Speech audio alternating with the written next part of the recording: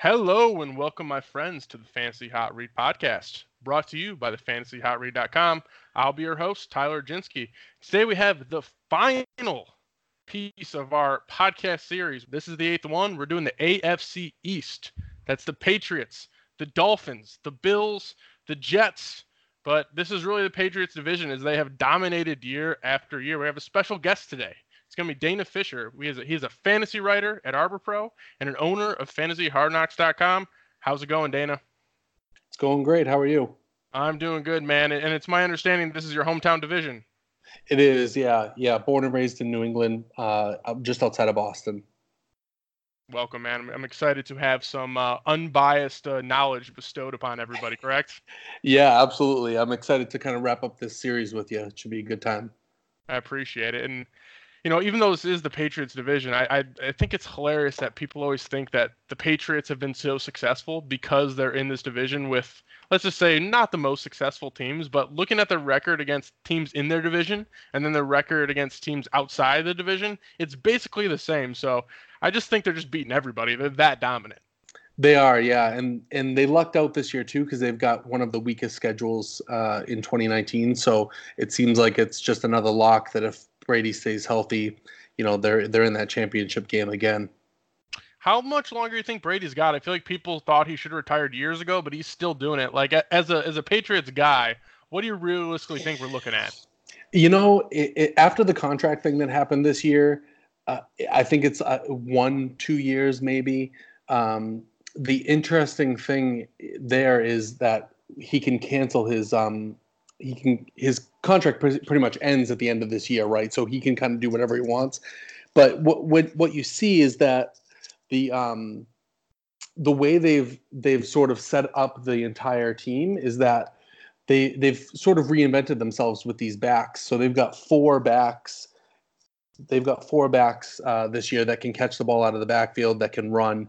And so it looks like they're sort of pivoting that, even if he doesn't have his arm strength, he's going to be able to get that ball out pretty quickly, just like he always does. Yeah, last year I remember looking at something like he was getting the ball out at like 2.3 seconds or something, like insanely quick all of last year. I mean, he has an incredible offensive line, and then you add that to how quick he's releasing the ball.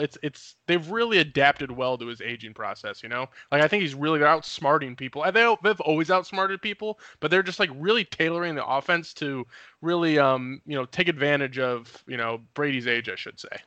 Yeah, I mean, they lost Trent Brown this year, right? And they're still projected by Pro Football Focus to be a top 10 offensive line. So they still managed to do it. I mean, they've got Dante Scarnecchia in there, and they got him back in there, which is great, but he's aging. So I don't know how much longer they can keep that up, but it is nice that they're able to kind of fill those positions quickly and get them up to speed and protect him just long enough that he can get that ball out real quick.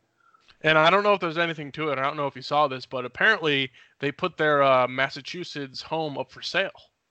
I did see that, yeah. And his little guru there also put his house up for sale. So, who knows? This could be the last year here, and maybe he tests the market and someone offers him $35 million a year, and the Patriots say we're not matching that at 43 years old. That sort of happened to everyone, right? We've seen it with Joe Montana. We've seen it with Jerry Rice. We've seen it with Brett Favre. So it's one of those things. It's a business. And if he wants to make money and doesn't want to sort of play it out with the Patriots, that could happen for the last year or two of his career.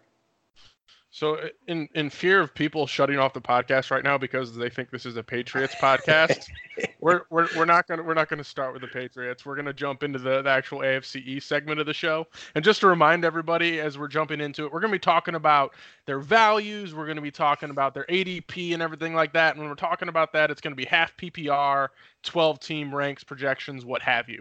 So, like I said, we're gonna switch it up a little bit here. Let's start with the Miami Dolphins.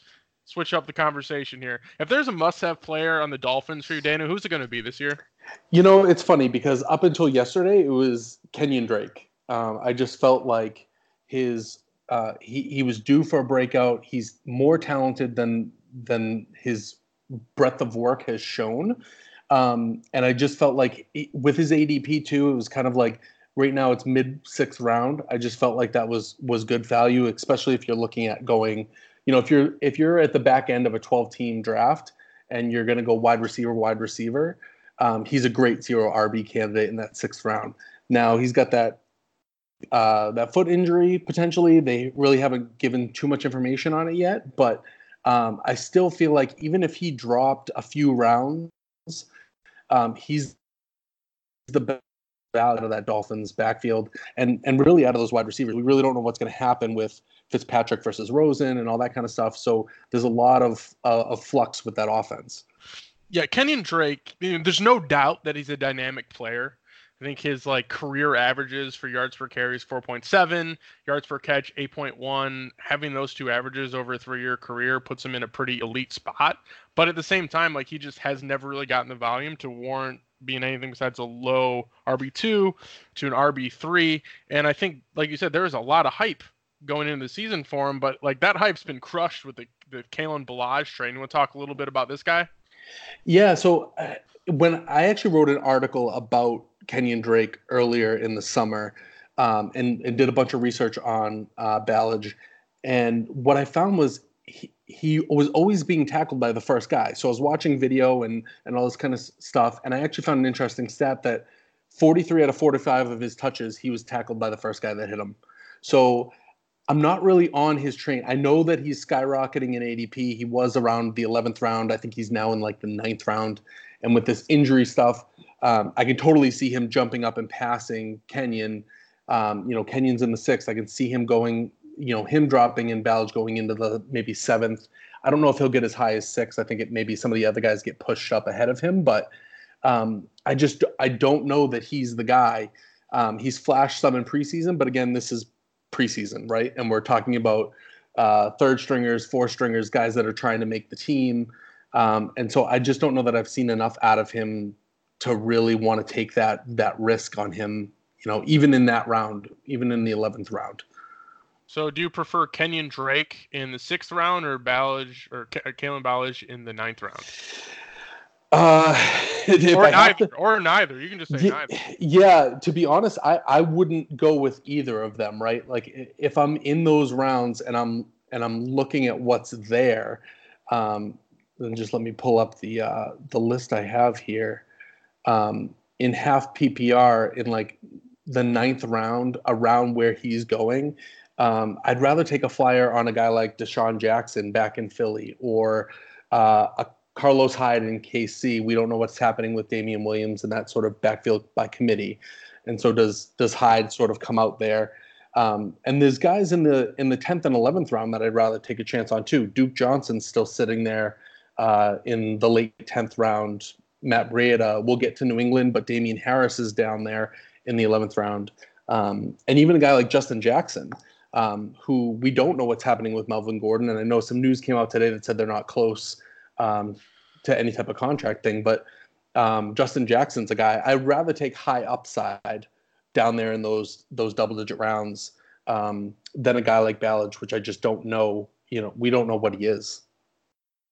So we're avoiding both running backs. That's a fair statement. It is the Dolphins after all. It's very clear that they're. I will say the one thing that I like that the Dolphins are doing big picture. It's very clear that they're setting up for a rebuild, and I think that's completely fair and it's the right move because they've been average to below average with Tannehill for so long. It's time to make a move.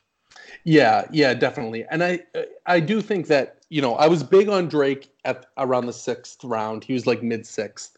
I think if he drops a few rounds, I'm still in on him. I'm not in on him in the 6th round, but 8th or 9th. I'm probably still considering him depending on what my roster build looks like, in those first 7 or 8 rounds.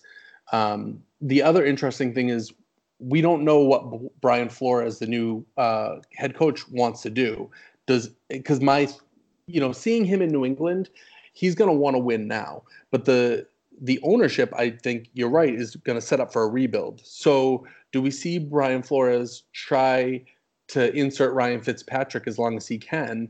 Or does he pivot and try to see what he has with Josh Rosen before he gets the 2020 draft? Because realistically, they could have a top pick and go after Tua for that number 1 overall pick if they're that bad.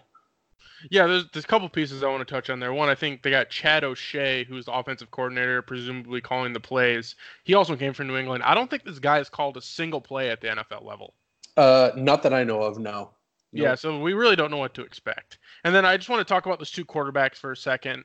I think just for the sake of time, they're both going undrafted. I think you and I can both agree that that sounds about about right.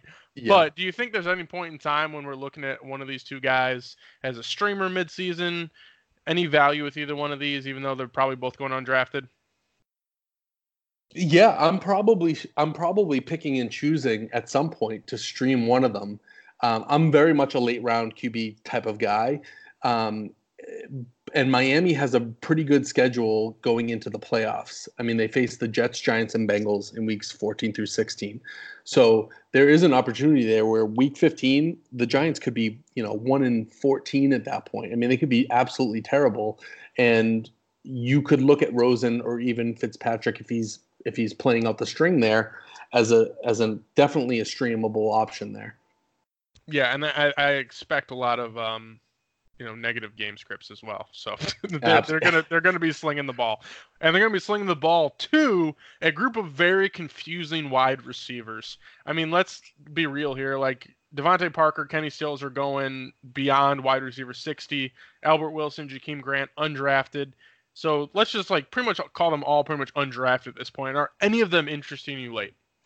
Uh, they are because of upside. If you look at it and you think Fitzpatrick may play, Kenny Stills and Albert Wilson make nice options there, especially on your waiver wire. At least put them on your waiver wire.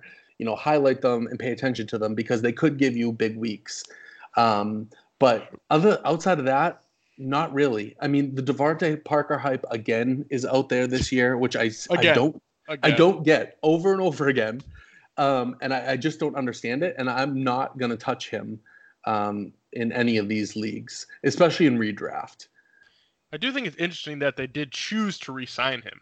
I think there might be something to that, at least that there's somebody there that's like, this guy might be part of our future. But then again, it is Devontae Parker. He crushes it when it comes to, the no pads practice. But then when game time comes, there's just nothing there. The one guy I do want to touch on real quick, though, is Albert Wilson. I kind of have him start as some guy I'm interested in. I think he had 5 TDs for the first 6 games last season, and he was like pacing towards I think 1,000 yards on his season before he had that season-ending hip injury in week 7. And the thing that I find the most interesting about Albert Wilson is looking at his college statistics. Like he was getting an elite target share, which is usually a pretty good indicator for wide receivers when going from college to the pros. I know he didn't mention him, but what are your thoughts on Albert Wilson? I'm not drafting him, but to me, he's the guy I'm looking at more than Kenny Stills and Parker. Yeah, so I think you're right. Like when I look at Kenny Stills, I think 3, maybe 4 games where he can put up, 15 to 20 points, maybe even more. Albert Wilson's probably the more steady person. I saw the same things you did last year where he had some more consistency. And he does have decent ADOT and target share when you look at his play last year. So yeah, I think you put him on your waiver wire and you take a look at him, and if you need a bye week fill in, especially in those heavy weeks, I think you can definitely look at him as an option. And last but not least, let's talk about Mike Gesicki for a second. Highly touted. I guess he might have been like a spark freak, as some people like to call him, out of Penn State, I believe. Really disappointed last year. And then people were hyping him up again this year. But then, at one point in time, he was like 4th on the depth chart for the Dolphins. I don't know if that's just something that the coach did, but what's your take on this guy? Clearly an athlete, clearly has potential, but is he going to be able to put it together? So I feel like Adam Gase didn't know how to use him. And we're also talking about a rookie tight end, right? So rookie tight ends rarely produce. I think the last one we saw was probably Hunter Henry. A little bit, I guess you could say, with Evan Ingram last year, who had some opportunities with injuries and things like that. But I wasn't surprised that he wasn't good last year. I'm really hoping that Brian Flores and O'Shea really understand how to use him coming from the New England system and seeing how they worked with tight ends So I really think, and especially this year where you're looking at the AFC East where there really aren't any viable tight end options, I think he's the best of the lot. I like it. Before we move on to the next team, is there any Dolphins you want to talk about? No, I think we covered them all. I think we're going to see a theme going through a few of these teams where it's just kind of like they're sitting on your waiver wire, and you're looking at them towards the end of the draft as fill-ins or high upside guys that you can take in those late rounds and hope they hit. I was going to talk about the Bills next, but you might have just summarized their entire team. I'm just joking. We got to talk about them. I can't disrespect the Bills. Bills Mafia is real on Twitter, so I'm sorry, Bills, if you're listening right now, because there is some interesting stuff there. So if there is a Buffalo Bill that's your own, Dana, who's it going to be? You know what? Of all the teams in the East, obviously you've got some guys on the Patriots that you're always going to take, right? But of the rest of the teams, the Bills are actually the team I have the most interest in. I think the must-have player for me is probably Josh Allen. And again, I mentioned I'm a late-round QB guy. Josh Allen is going in the 14th round or later, and he's going to see a ton of negative game script. So he's going to be throwing a lot. And he also has legs. So he put up 631 rushing yards last year and 8 rushing touchdowns in only 12 games. Yeah, Josh Allen, the thing that I don't know if you remember this last year, but he had a 3-game stretch where he had 335 rushing yards that broke Mike Vick's record for rushing yards in 3 games. But Mike Vick's record was 294 yards. He shattered it with 335. Like, he broke Mike Vick's rushing record for a 3-game total. That is insane. Yeah, it's unreal. And so I just feel like, from a QB perspective, if you're looking for someone that can fill in, that can give you rushing yards, maybe you're in a league that has some bonuses and things like that.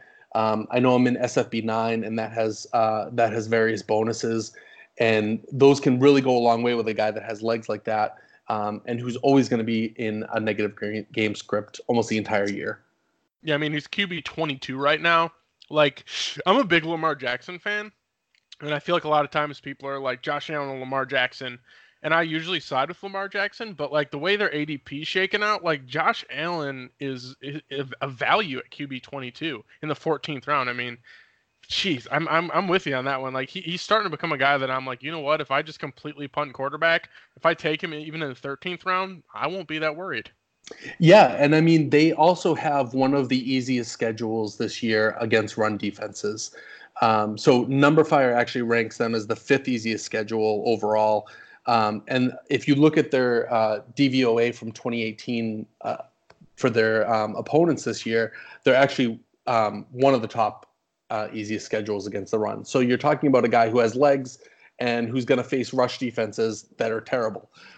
So why not take a jump on him? And it's interesting too, because when you look at the QBs overall for this division, it's very easy to say, oh, Tom Brady, grab Tom Brady. If you're going to grab any of these 4, grab Tom Brady. But most projections actually have Allen just behind Brady, and he's 2 or 3 rounds later in the draft. So you can grab him a little later, let someone else grab Brady at 42 years old, and you still should receive the same output. Yeah, and then just to sweeten that even more, looking at the last 4 years, the Bills' rush attempts have finished second, 4th, and 6th in the league. So over the last 4 years, they're top 6 in rush attempts. So not only is their rush, the run schedule soft, they're running it all the time as well. So things could be looking okay. And at least, I don't know if they're going to be winning games, but at least in fantasy terms, they should be able to have some opportunity to put up some numbers. Yeah, exactly. Let's talk about the running backs real quick, because this is honestly one of the more confusing ones. Not that there's a ton of value there, but is there one of these running backs between LaShawn McCoy, Frank Gore, Devin Singletary, and TJ Yeldon that you're targeting, or do any of them interest you whatsoever? Yeah, so I think they drafted Devin Singletary, so I got to believe they're going to give him touches. And like we just talked about, it's a run-heavy team. When I look at LaShawn McCoy, I just think, his ADP is too high. It's mid-9th round. And he's over the hill, and his salary's huge. I mean, he's got a $9 million cap hit with a $6 million base salary. If they cut him, they save $6.5 million. So, what are they doing? What are they doing? I would have thought that they would have cut him by now. Yeah, I'm surprised they haven't. So I think he came out, maybe a week or so ago and said, "I've been told I'm the guy," and I was like, "This is it." Immediately when you think you're the guy, you're out. I'm very surprised that he's still on the team, and I just feel like if I'm drafting him, I'm drafting him with the hope that he gets cut and ends up in a Tampa Bay or some better scenario where he clearly is the lone dog and there is no guy that they want to try to feed the ball. So it's safe to say that McCoy in the 9th round might be your biggest fade on the Bills. He is, yeah.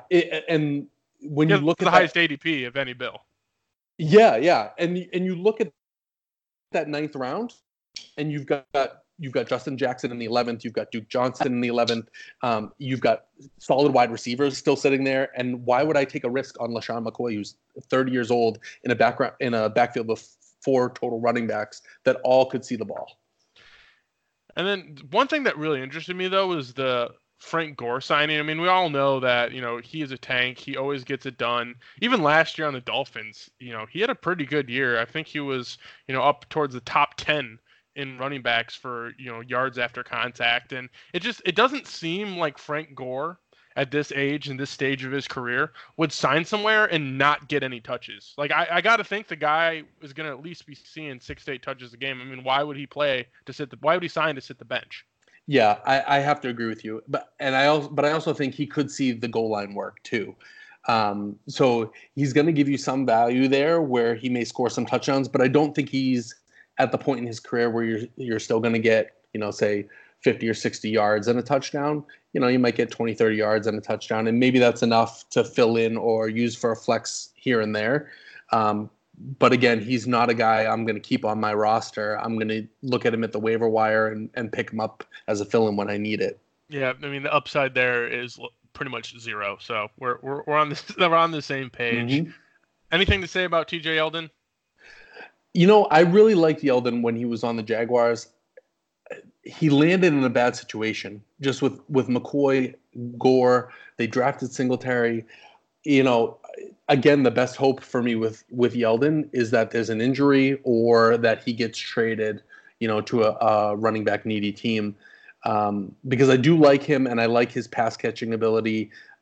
He garnered a lot of targets in Jacksonville, and I think he can do the same here. Unfortunately, McCoy also can garner targets. So if McCoy is still on the team, how do they split that out? Yeah, it's an interesting situation. I, for one, was pretty surprised. I will be surprised if all 4 backs are on the team to start the season, but we'll see. I mean, it seems like Devin Singletary, he's in the 10th round right now. He's getting a little bit of a preseason hype. I don't think I'll be owning him in the 10th round because to me, he seems like the guy who's going to take over for McCoy next year. So he's more of a dynasty guy for me. But, I mean, this whole backfield, in my opinion, is just a pretty big void for redraft. Yeah, I got to agree with you. I'm looking at him in dynasty leagues. I'm looking at him on the waiver. I'm looking at him if it's the 14th round and he's still sitting there. But you're right. At his current ADP, I'm probably not touching him. Just as messy, the wide receivers. I will give it to the Bills that, their wide receiver duo of Zay Jones and Robert Foster, God bless them, probably one of the least talented groups last year.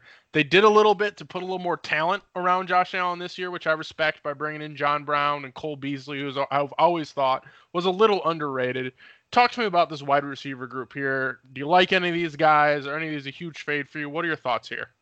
So I always like in a spot where it's just like, what can you do with him? The other guy that I do like a bit is Zay Jones. I just feel like he's undrafted in most leagues, especially in redraft, and he's still going to garner 100+ targets, in my opinion. So his catch percentage isn't really great, right? He's hovering somewhere around 50%. But if you're talking about target shares, if he's going to give you 100 targets and you can get him at the back end of your draft or potentially on the waiver wire, you got a guy that's injured, I'm still looking at him. I got you. So one guy that I've been looking at is John Brown. He's creeping up a little bit. It's 12th round, wide receiver 55, but there's 2 pieces that kind of work for me here just to talk about John Brown for a second. I've always been a big fan of John Brown, but he's never been able to stay healthy. And then last year, he was able to stay healthy. I mean, he was on pace for probably 1,000 yards last year with Joe Flacco through 9 games. I think he's probably on pace for like 7 TDs, 70 catches, 1,000 yards, let's say. So he was like working his way into that wide receiver 2 territory. Then Lamar Jackson comes in. They're not throwing the ball. He falls into oblivion. But Josh Allen was attempting, I'll be very clear with this, attempting the highest rate of 20-plus yard passes last year. So he's definitely throwing the ball deep. And John Brown's a burner. Like his average depth of target is around the 17 range. He's in the top 10 in ADOT. So in that regard, it kind of seems like Robert Foster did it last year, and I look at John Brown as an upgrade from Robert Foster. So do you have interest in John Brown with all that said? Where have you been? Where's your head been at with John Brown? I do. I think of all the guys, you can look at Zay Jones and say, all right, I'm going to get 100 targets out of him, but that's probably his ceiling. John Brown probably has a bigger ceiling, so he has more upside if you're going to go that way. But in that 12th round, you've got Josh Gordon. Later on in the 13th, you've got Michael Gallup. You've got some good running backs down there that you can take flyers on that have higher upside, like Justice Hill. Darwin Thompson, for now, is still down there. We'll see where he goes after that. And even McCole Hardman on KC, I think you've got to look at him in those later rounds. So, when we looked at the Dolphins, I think we saw the same thing. And it's like an upside, how many points are the Bills going to score every week, versus a KC and a McCole Hardman, where you may get more production out of them simply because they're scoring 10 or 15 points more per week. Absolutely. Beasley, Foster. I mean, do you want to talk about any of these wide receivers? Is there any more details you want to throw out there, or are we good? Yeah, I'm probably not touching either of those guys at all.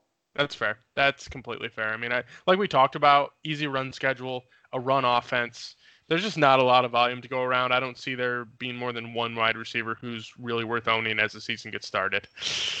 Tight end is kind of confusing there too. I mean, I think it's what they got. They had Croft that they signed from the Bengals, but he broke his foot. So I think it's now up to rookie Dawson Knox. Are we looking there at all? In the Dynasty League, I'm probably stashing him, but in a redraft league, he's not even worth touching. All right, man. That does it for the Bills. Any Bills you want to touch on before we move along to the Jets? No, I think we covered just about everyone. Let's move to the Jets, man. Is there a must-have player on the Jets for you? I don't know about must-have. I think if I'm going to pick any Jet, it's probably going to be Jamison Crowder based on his ADP. I think right now he's sitting somewhere around the 13th round. And he's got early chemistry with Darnold. There've been some positive stuff coming out of training camp. And so I think if anyone with value, I think it's going to be Crowder. Yeah, I mean, there's some whispers of him. Oh, he'll see 100 targets, blah, blah, blah. You can get him in the 13th round, wide receiver 57. Seems like a fine dart throw. But I have, in my opinion, I feel like there was a ton of hype surrounding Crowder every year at the Redskins, and it just never paid off. So I don't know if a move to the Jets is going to, really work in his favor. But at that price, it's a fine try. Yeah. Yeah, and when I'm looking at the Jets, Robbie Anderson's going in like the 6th, maybe early 7th round, and I just feel like that's way too high for a Jets team with a terrible offensive line, new coach, second-year quarterback. I don't know that Robbie Anderson's going to return value that high up in the draft. Yeah, wide receiver 29, 6th round. I mean, he averaged 10 targets, 84 yards a game, I think, with 3 touchdowns in the final 4 weeks. So it looks like him and Darnold were kind of getting things going. But, I mean, it's not that big of a sample size. So I think that's a little high for me as well. So I'm not really going to be owning any Robert Anderson at that price. As we're talking about the wide receivers, any interest in Quincy Enunwa? He definitely has shown that he can get it done, but that's typically been in the slot, and Crowder's going to be in the slot. So what do you think about that? Yeah, I think he's probably my favorite Jets receiver, Gotcha. and he's certainly shined at certain points, but he for some reason is often injured, and I just don't know, where are they going to move him? They're going to move him outside of the slot, so where do they put him, and what do those targets look like for him? Because you're right, he definitely survived the that round with Darnold last year, where Darnold looked inefficient, kind of popped here and there, but then got injured again. And so I just don't know with him. And I think if I'm going to take a risk on anyone, I'm going to try it with Crowder again. Let's move to the next pass catcher we got here, Chris Herndon. There was a lot of hype surrounding this guy. He definitely has some ability, but he's serving a 4-game suspension. What are your thoughts on Chris Herndon? He would have been the tight end to look at for me in the AFC East with Gronk out if he didn't serve the suspension. But with the suspension, I'm just not looking at him. He'll be on my waiver wire, and I'll keep an eye on him. But the tight end position went from really weak with like only 2 or 3 to like there's 15 guys you can look at this year that all have sort of been hyped up, where I'd rather take that high upside than deal with a guy that's been suspended for 4 games already. If you look at like Ben Watson, I'd rather take a shot on him who's been suspended 4 games in a higher powered offense than Herndon. Let's move to the guy throwing the ball, Sam Darnold. He's pretty much free, QB 23, 14th round. I feel like there's some promise with him. What's your thoughts on Sam Darnold? Of all the QBs, when you look at Allen, Darnold, Rosen, I think Darnold's the best of the bunch. I think he has the most upside, but maybe not in redraft league. Like they do face a tough schedule out the gate. They got the Bills, the Browns, Patriots the first 3 weeks. They go on bye. They come back. They have the Eagles and Cowboys who have solid defenses. Go right back to the Patriots and Jaguars. So the first half of their schedule is not great. They ease up towards that second half, but at that point, maybe you're using him as a fill-in when he's facing the Dolphins or Giants or something like that. Maybe if the Raiders get real bad week 12, where there's a bunch of bye weeks, you're looking at him.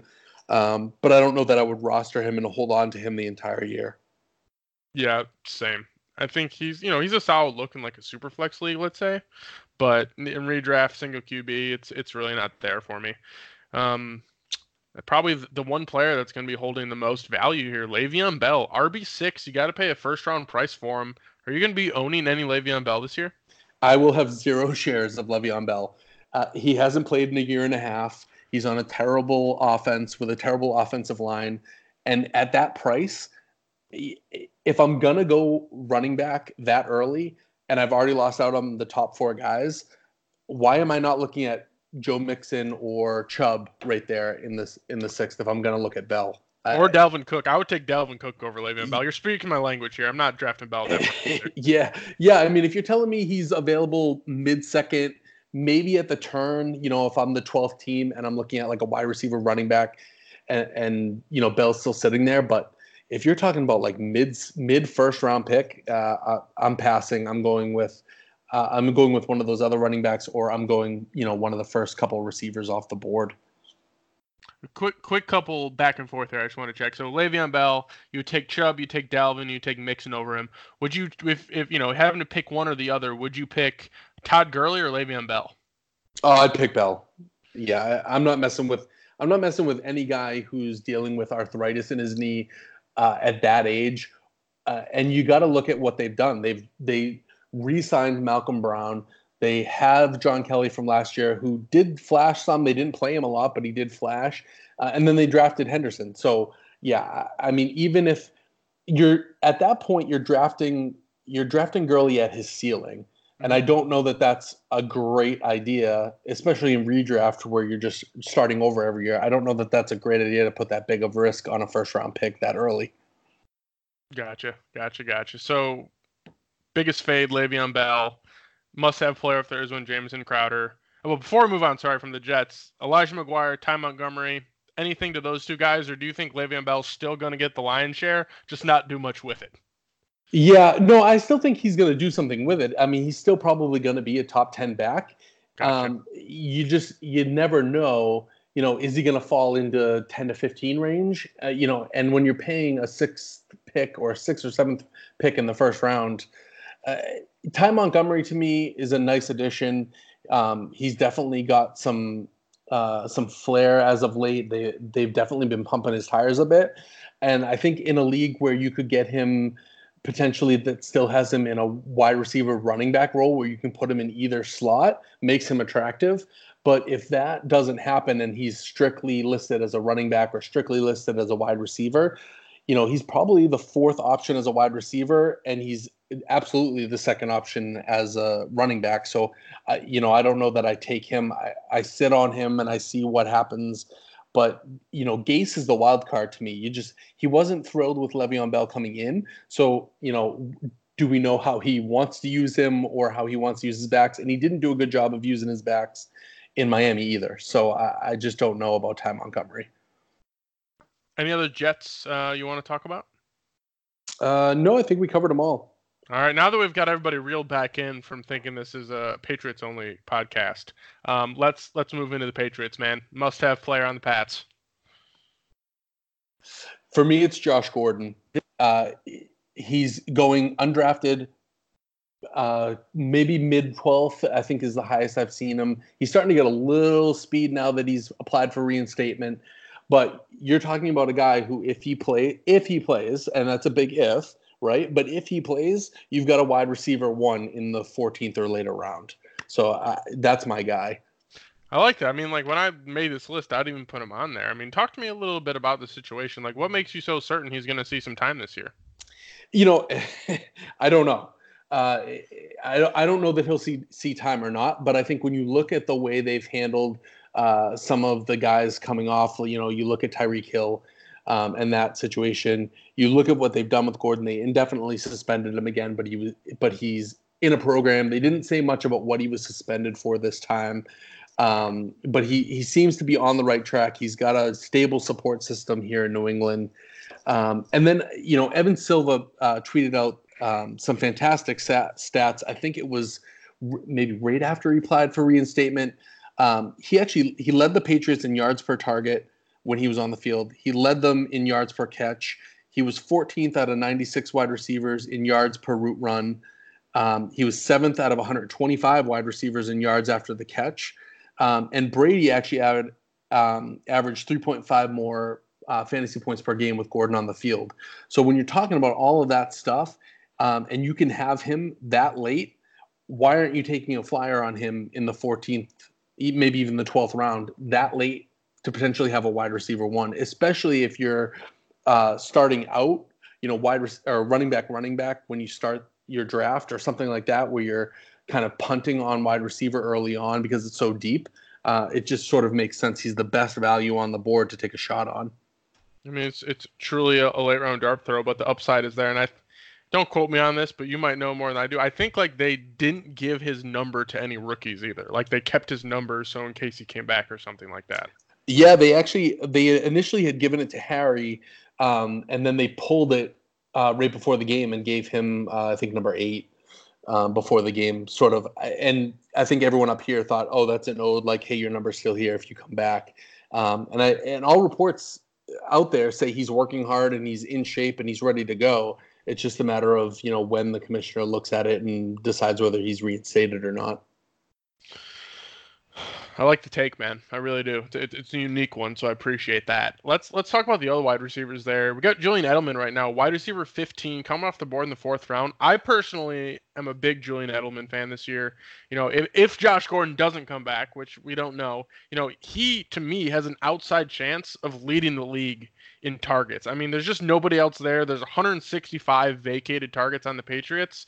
And I just don't really see them go. I mean, James White got a ton last year. So, like, to me, it just seems like Julian Edelman is in a spot right now to truly just eat targets. He's always been Brady's guy. If you look at his last 16 games, including the playoffs, he was like 105 receptions, 1,300 yards, 6 touchdowns on 156 targets. So that's already an elite number of targets.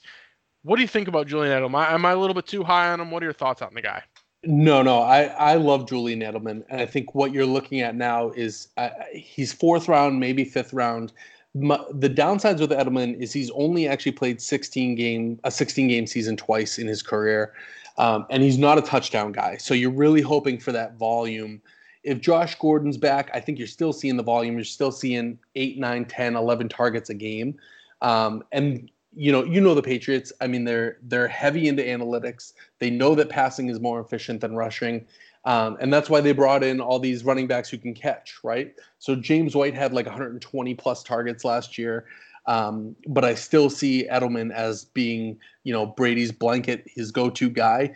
And that's not going to change. And he's always going to be in that slot position. He moves outside. He does a lot of different things for them. And I think if he can stay healthy, I think you're right. He could lead in targets this year. Let's talk about the other two wide receivers, at least in my opinion, that seem to be filling out the number 2 and number 3 role. Rookie N'Keal Harry and Philip Dorsett, who seems to be running with the ones this summer. Do you have interest in either one of these guys? In Dynasty, I definitely have interest in Harry or a keeper league. Outside of that, I don't know how much. The only thing is if Brady doesn't trust you, he's not going to go to you. So they've already kind of pushed him a little bit. He has a turf toe, I think, and he's also got the hamstring issue that he's kind of been nursing for a few weeks. And so with his ADP, I don't think I'm touching him. Don't sleep on Dorsett, though. He's now got a whole nother year in the system. I think Brady trusts him, and I think he'll end up being the 2 if Gordon doesn't come back, and you'll see a lot more out of Dorsett this year than you did last year. I like it, man. Let's move to Brady. We'll keep it quick, folks. Fantasy focused here. We know how good he is, but QB 17, 12th round. Any interest in Brady in redraft? I don't. Just with like we talked about before, with the guys around there and the guys you can get a little bit later. A Josh Allen, I can spend 2 more picks on wide receivers or running backs there in the 12th and 13th, and I can get Josh Allen in the 14th. I think I'm doing that over Brady. Yep, the ceiling's just not there anymore. He's an efficient, great quarterback. Just he doesn't have the ceiling like he used to, and it just seems like the Patriots are going to be moving towards the run a little bit more. As you mentioned, they have all those running backs. Yep, absolutely. Well, let's move into the running backs, man. Who's your favorite? James White. I mean, he's going to catch the ball. He's going to run the ball. Brady trusts him.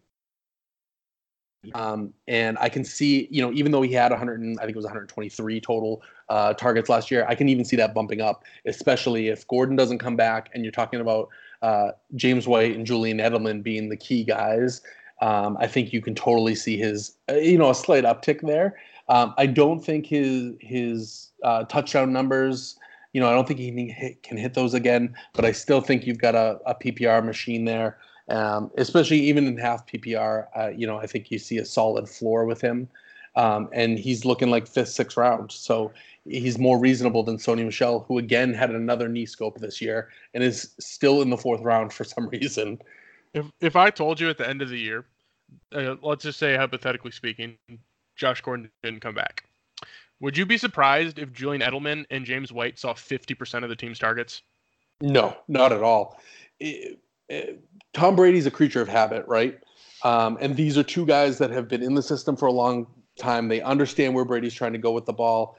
They understand the whole entire system. And I just think, even a guy like Damian Harris, a rookie coming in, he drops a couple balls and Brady starts looking someone else's way. So until Ben Watson gets back, I think you're looking at Edelman and White as the bulk of the Patriots, carries and receptions. Yeah, my projections had Julian Edelman at 27% and James White at 20%, so 47% between the 2 of them. And it seemed like a lot to me, but I just kept going through things and I was like, damn, I mean, like this could happen, man. Like these are his guys. Oh yeah, it's absolutely within the realm of possibility. And then, Sony Michel, he's not getting any targets whatsoever, but I mean, he was getting something like 19 touches a game there when he started having a full-time role when he came back healthy. He's RB24 right now. You can get him at the end of the 4th, beginning of the 5th. And you mentioned that you might be a little weary because of the knee scope. Like, what are your thoughts on him at that RB24 range? So when I look at that range, the other guys in there, Chris Godwin's getting a lot of hype. He's available there. James White's available there. Tevin Coleman, who's back in a system that he's familiar with, is right there. And I think I'd rather look at those guys than a guy coming back from so he had knee issues in college. He had a procedure done last year. He had a knee scope this year. They've held him out so far this year, and I think they're just going to take that very easy approach with him, simply because they know they're in that 10, 11, 12 win range, and they're going to be in the playoffs, and they're going to need him for that. And I think they'll take it easy on him, even if he is fully healthy. Somebody said to me, Sony Michel could lead the NFL in rushing touchdowns. While I don't think it would happen, I don't think I'd be entirely shocked if he did, though. It wouldn't, but would you be shocked? So last year he had a ton, right? But would you be shocked if it was Damian Harris this year for the Patriots? It's the Patriots, man. So you never know what's about to happen. Yeah, you just never know. Let's move into Damian Harris right now. RB50, 11th round price. What do you think about him? So of all the guys on the Patriots that are going to run the ball consistently, I think he's the guy I'm picking. He hasn't got a lot of – so he got a lot of hype before preseason. He's starting to regress. They haven't really used him with the ones that often, and so his ADP is dropping even more. And that's enticing for me because you can get him in the very late rounds, and he could be that guy that takes all the goal line work, especially if Michelle comes along slowly, or if they, like I said, they're nursing him and his health. He could be the guy that leads the AFC East in rushing touchdowns. Any interest in Rex Burkhead? He's clearly the fourth option now, but like you said, it's unpredictable. There is and there isn't. I have a feeling he could be on the bubble and he could be one of the guys that's cut, simply because they're so deep on the defensive side. And if they want to keep some of those young guys they've got defensively, some of these other guys are going to have to go. And they've spent two relatively high draft picks on running backs the last 2 years. So he could be the odd man out. Yeah, it could happen. You just really never know. That leads us to the tight ends, probably one of the more unsexy tight end rooms in the NFL, and probably for the Patriots in a while. I mean, is there anybody that you're really interested in here in the tight ends group with the Patriots? So I actually like Ben Watson because he's free. They don't have, outside of N'Keal Harry, they don't really have any big red zone targets, especially if Josh Gordon doesn't come back. And so I think Watson fills that role nicely. So he could see a lot of work in the red zone. And like I said, he's free. He's got that 4-game suspension. No one's going to draft him. And I think if you're looking at someone, especially to fill in after that, I think he's got a great schedule and a great opportunity to sort of fill in there. Any other Patriots you want to touch on? No, I think we covered them all. I think that's great. Good stuff, man. I think that's going to do it for our AFC East portion breakdown here. It's time for the 20 questions with Dom. Dom, you there? I am here. All right, man. Turn it over to you. All right. Good to hear you guys. How you doing, Dana? I'm doing great. How are you? I'm doing all right. So you ready to answer some questions about the division and maybe a couple of bonus questions? Absolutely. Fire away. All right. Who is going to be your quarterback one this year in the division? I talked about it a little bit. I think it's Josh Allen. His projections are really close to Brady. I think Brady's the easy answer, but I think Josh Allen surpasses him, and I think he'll be the QB1. I actually agree with you. And this question might be a little harder because none of them are really being taken that high, but who do you think is going to be overdrafted this year as a quarterback? I still think it's Brady. He's the highest one in the 12th round. He's 42 years old, and it does look like they're going more run heavy, dink and dunk even more than they're used to. And so I think even at the 12th round, he's not going to return his value.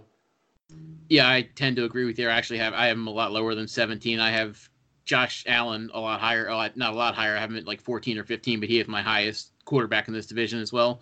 Who is your running back one for the division? I think you got to go Bell. I think he can still prove that he's an RB1. He's still going to get a lot of opportunities for catches. So that'll boost him up a bit. He's probably not going to score a ton of touchdowns like he did with the Steelers, but I still think he ends up being the RB1.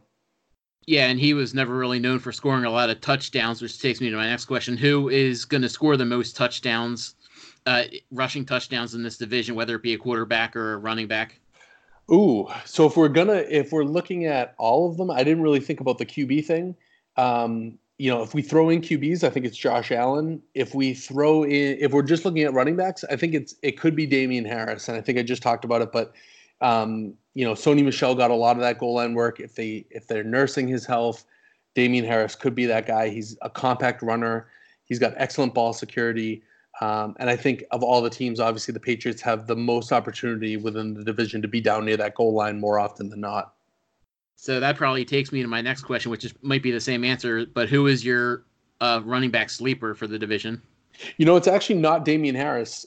He's probably 1B or a runner-up, but I really think it's Devin Singletary, who has one of the easiest schedules against rushing defenses.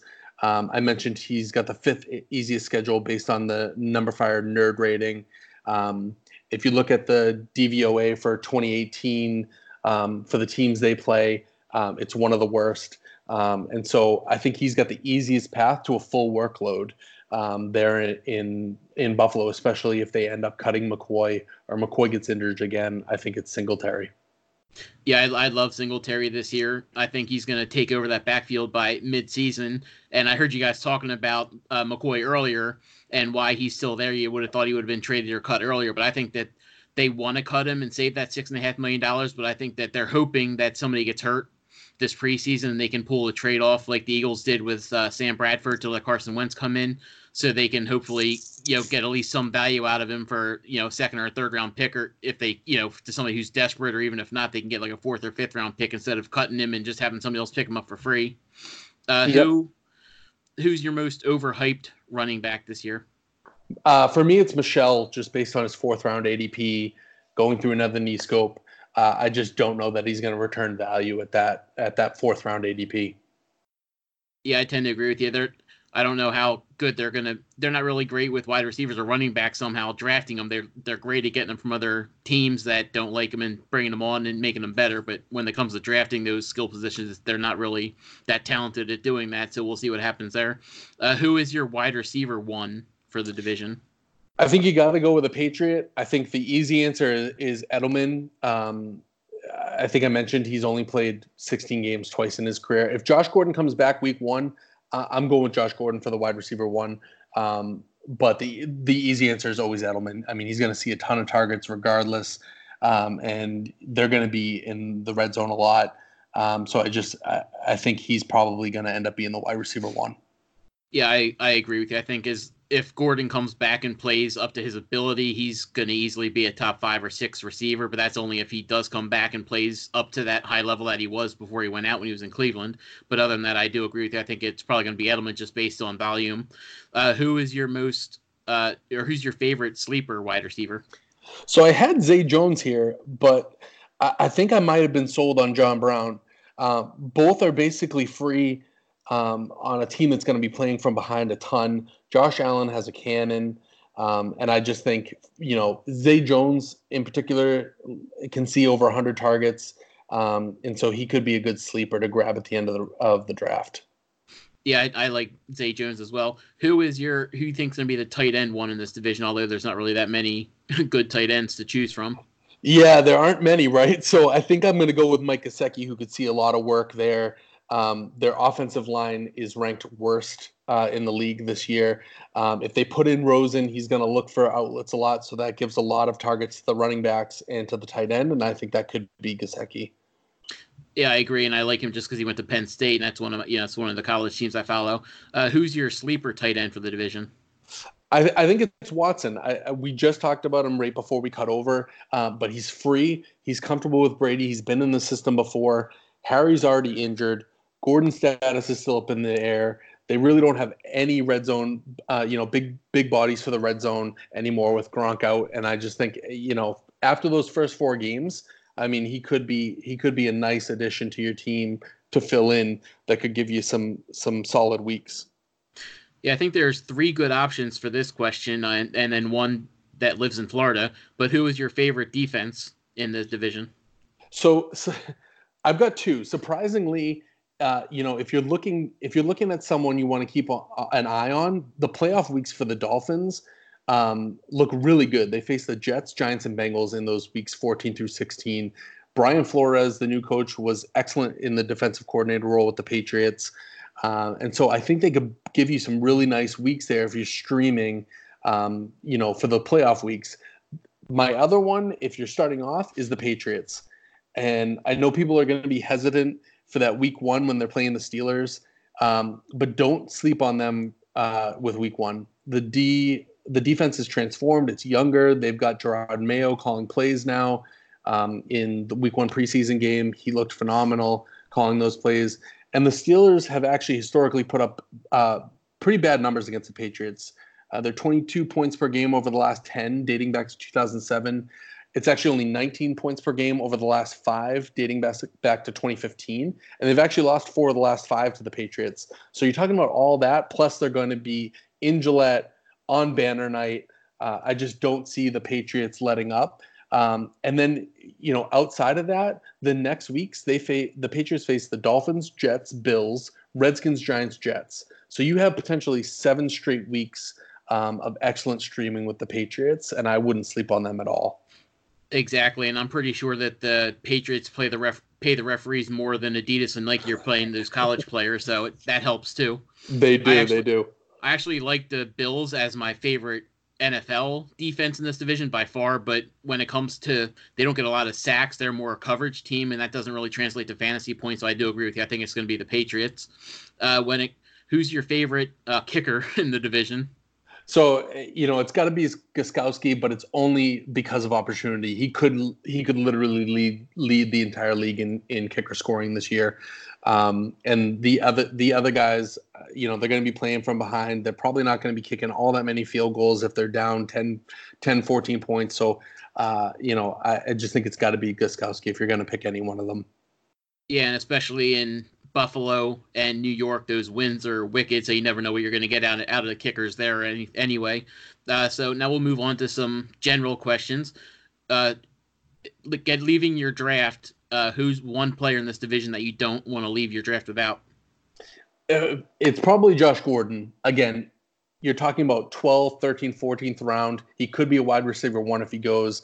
I'm not leaving without him. The other guy I really had my eye on up until the last couple of days was Drake in the 6th round.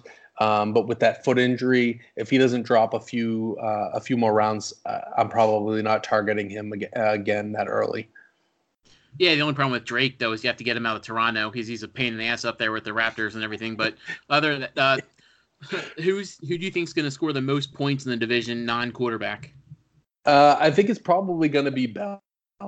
Probably going to be the sole runner. I mean, they're going to spell him a little bit with Ty Montgomery, but I still think he can be a bell cow back, and he's still young, so it's probably him. If you're telling me Drake's healthy, I think he's got the opportunity to be the next James White, with 100+ targets, some rushing ability. I mentioned before that Ballage just doesn't seem to get through that first blocker, that first defender coming at him. And so if he's healthy, it could be him, but I think, the easy answer is probably Le'Veon Bell. Yeah, I tend to agree with you there just because there's not a really stud wide receiver who's going to be like a Michael Thomas or Julio Jones or Devontae Adams all the way up there with 120 catches. So I tend to agree with you with the running back in this case. Who's the most overhyped player in this division? So I think it's the same guy. I think it's Le'Veon Bell. He hasn't played in over a year, new offense, lackluster talent around him. And you're talking about having to take him with the 6th or 7th pick in the draft. And I just don't know that is actually worth it. I completely agree. I actually have I'm going to move him up a little bit. Right now I have him as my running back 17. So I wouldn't take him anywhere near the first round. Probably even the middle of the second round would be the earliest I would take him. Who is your favorite rookie in the division? From a keeper dynasty perspective, it's Harry. For redraft, I'm going with Singletary, who, like I mentioned, has probably the most opportunity and easiest path to a full workload potentially there in Buffalo with one of the easiest rushing schedules in the league this year. All right, and if one word to describe the fantasy players in this division. Pedestrian. I'm not sure anyone goes into their target drafting or targeting most of these players in the draft. There's a handful of guys I think you're probably targeting out of this division, but for the most part, a lot of these guys are going to be on your waiver wire for most of the year. All right, and if I said that player blank, as long as they stay healthy, is going to have a monster year this year, who is it going to be? I had listed Drake. Again, I had done my research prior to his injury. I'm probably going to go back to James White. I think he's undervalued again. People don't think he can reproduce what he did last year, and I think he not only can reproduce what he did last year, but he can push that a little further, especially with the way the wide receiver core is shaking out in New England. With Harry being a rookie, Dorsett being right now your wide receiver too, and Edelman not playing a full year, but only twice in his entire career. I just think James White could be that guy all over again, and people are sleeping on him. The last regular question is somebody that we're not talking about highly right now, but by the beginning of next year in drafts, he's going to be, a top couple round guy. I think I'd probably go back to Singletary, where they drafted him, McCoy's age, Gore's age. The only other guy on that in that backfield is T.J. Yeldon, and we don't know if he's even going to stay there. He's been sneaky good in rushing. He's been a very good pass catcher, but where they drafted Singletary and they already have the draft capital invested there, I think we could be talking about him as a standalone guy next year. Yeah. Now, obviously, this one's only rumor, so I'm trying to get sources on it. So I don't know if it's true or not, but I've heard that Gisele Bündchen watched Hard Knocks the other night, and when Jonathan Abrams said that Tom Brady's old enough to be his dad, it got her thinking that he kind of looks like him, and now she's filing for divorce because she thinks that he might be his father. Is that true? We can only hope so, because she may turn out to be the Yoko Ono of the New England Patriots. Yeah, very true. And I think the other thing is it true that the reason he's selling his house is because he already knew that this was coming out on Hard Knocks, and he's going to go out to Denver and pull a Peyton Manning so that he can show Jonathan Abrams exactly who his daddy is twice a year for the next couple of years? That absolutely is on the table. It's funny. There's a lot of rumors going around this week that he could end his career, in San Francisco for a couple of years. Maybe the Rams cut bait with Goff and he goes there for a couple of years. So there's a lot of rumors flying in New England about what's next for Tom Brady. Yeah, that would be a kick in the ass to Garoppolo if he got traded away from Tom Brady and then Tom Brady came in there and took his job from him. Yeah, absolutely. Well, he's got a large. I think he's got a $15 million bonus, and they can walk away from him next year, sometime in March, I think. So. If he puts up another 6-10 season and he doesn't look good, or if he gets injured again, they have an easy out. Yeah, they definitely do. It's basically all front loaded for the first 2 years, and they can clearly get out of it. Yeah, especially if they're really bad, and they have an opportunity for one. I mean, the quarterback draft class next year is really deep. So if they have an opportunity for one of those top quarterbacks this year, and he's injured or sucks again, I would not be surprised if he gets cut. Yeah, I wouldn't either. If they have a chance for Tua, who I'm not big on, or Herbert, or Fromm, then I think they could definitely cut bait and get one of those guys and have Kyle Shanahan start with him and see what he can do over the next couple of years. And I think Lynch might be out though, but I think Shanahan's going to be there for at least 2 or 3 more years. Yeah, I got to agree with you there. All right, Tyler, you back? I'm back, sir. I'm back. Those are great questions. Dana, thank you very much for joining us and giving us your insight on your home division of the AFC East. Dana, where can they find your work and where can they find you on Twitter? So fantasyhardknocks.com, and my Twitter handle is @FFHardknocks.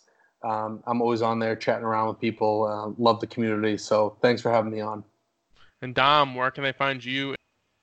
Yeah, you can find me at fantasyhotread.com. Actually, I'm going to have a hot takes article for each team come out next week. You can find me at rotoballer.com as well as rasball.com, and you can find me on Twitter at EnvisionFF. You can find me at FFTylerO.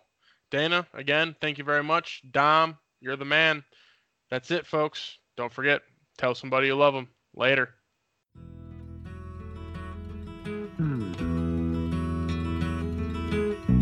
Like the pine trees lining the winding road, I've got a name, I've got a name. Like the singing bird and the croaking toad, I've got a name, I've got a name. And I carry it with me like my daddy did, but I'm living the dream that he kept here. Rolling me down the highway, rolling me down the highway.